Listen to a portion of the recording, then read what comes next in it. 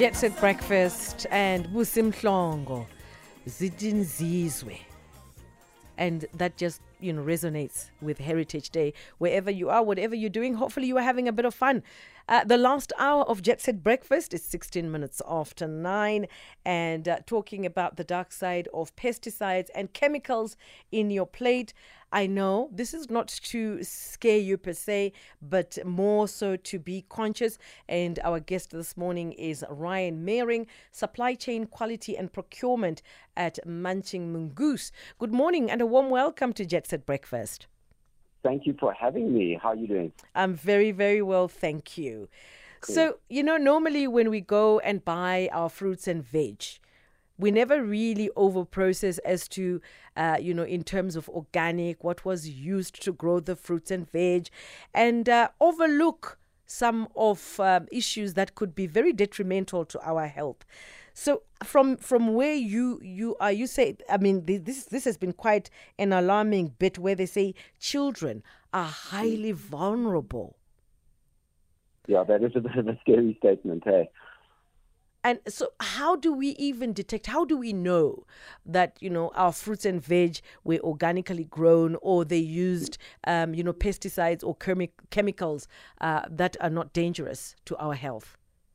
Yeah, I think you're right. There seems to be a growing consciousness around, what we eat, where our food comes from. There's these growing trends of know your farmer. And I think that all stems from this growing consciousness. So basically, I think people are becoming more aware that, you are what you eat.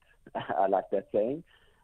It just, I think people are having a look now at labels and starting to understand a little bit more that we also have to take ownership of what we put on our plates and what we feed our families. And as you sort of open that door and you sort of go down that rabbit hole, it does become evident that not everything is what it seems.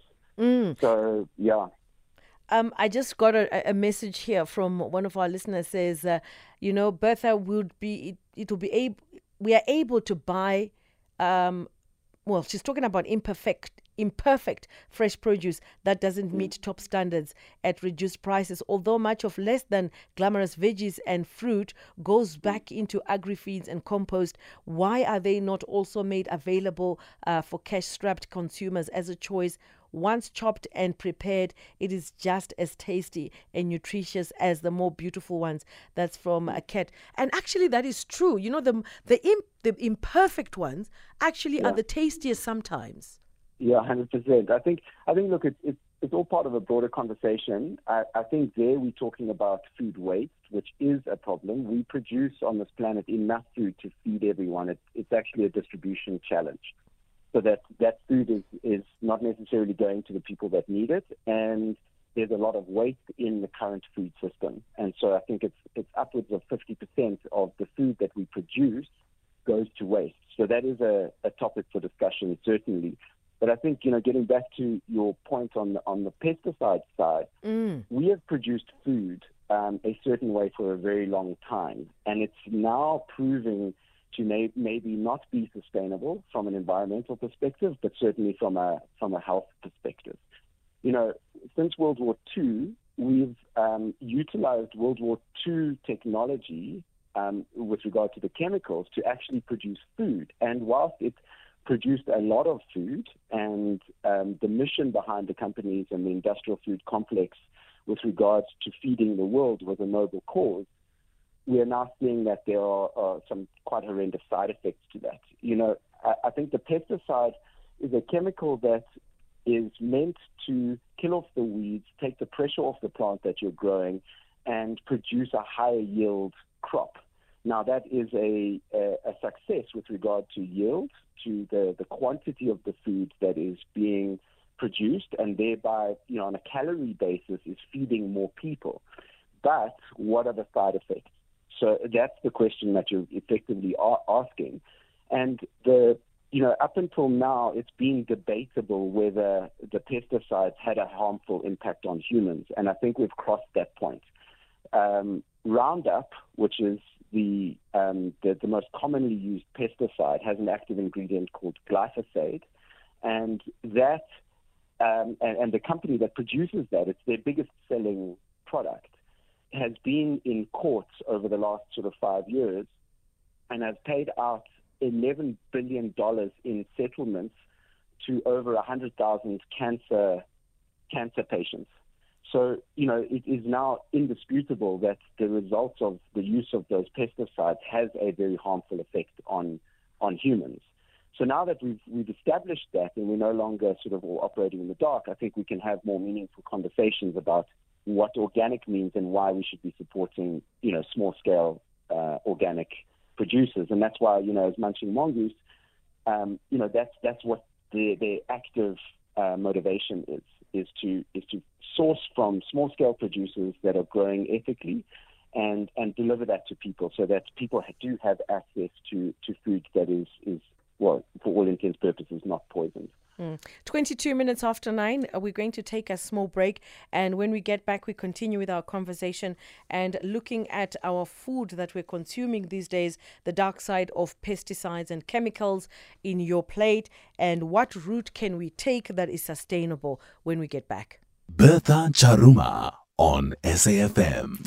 And talking about the dark side of pesticides and chemicals in your plate. So, MARITHA ALBERTYN warned that exposure during childhood can lead to cognitive and developmental delays, behavioral problems, and other health issues. Sometimes pesticides can especially target organs or stems in a child's body, potentially leading to damage of the liver, kidneys, nervous system, and may also affect the endocrine system, leading to altered hormone production, reproductive and hormonal imbalances.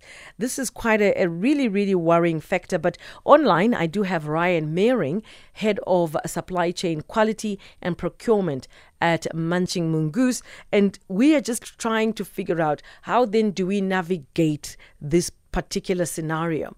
So, not even hypothetically, I think it is just the right thing when you buy your fruit and veggies just to wash them thoroughly.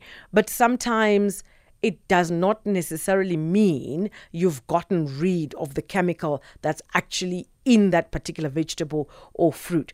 So what are other ways you were talking about buying 100% organic.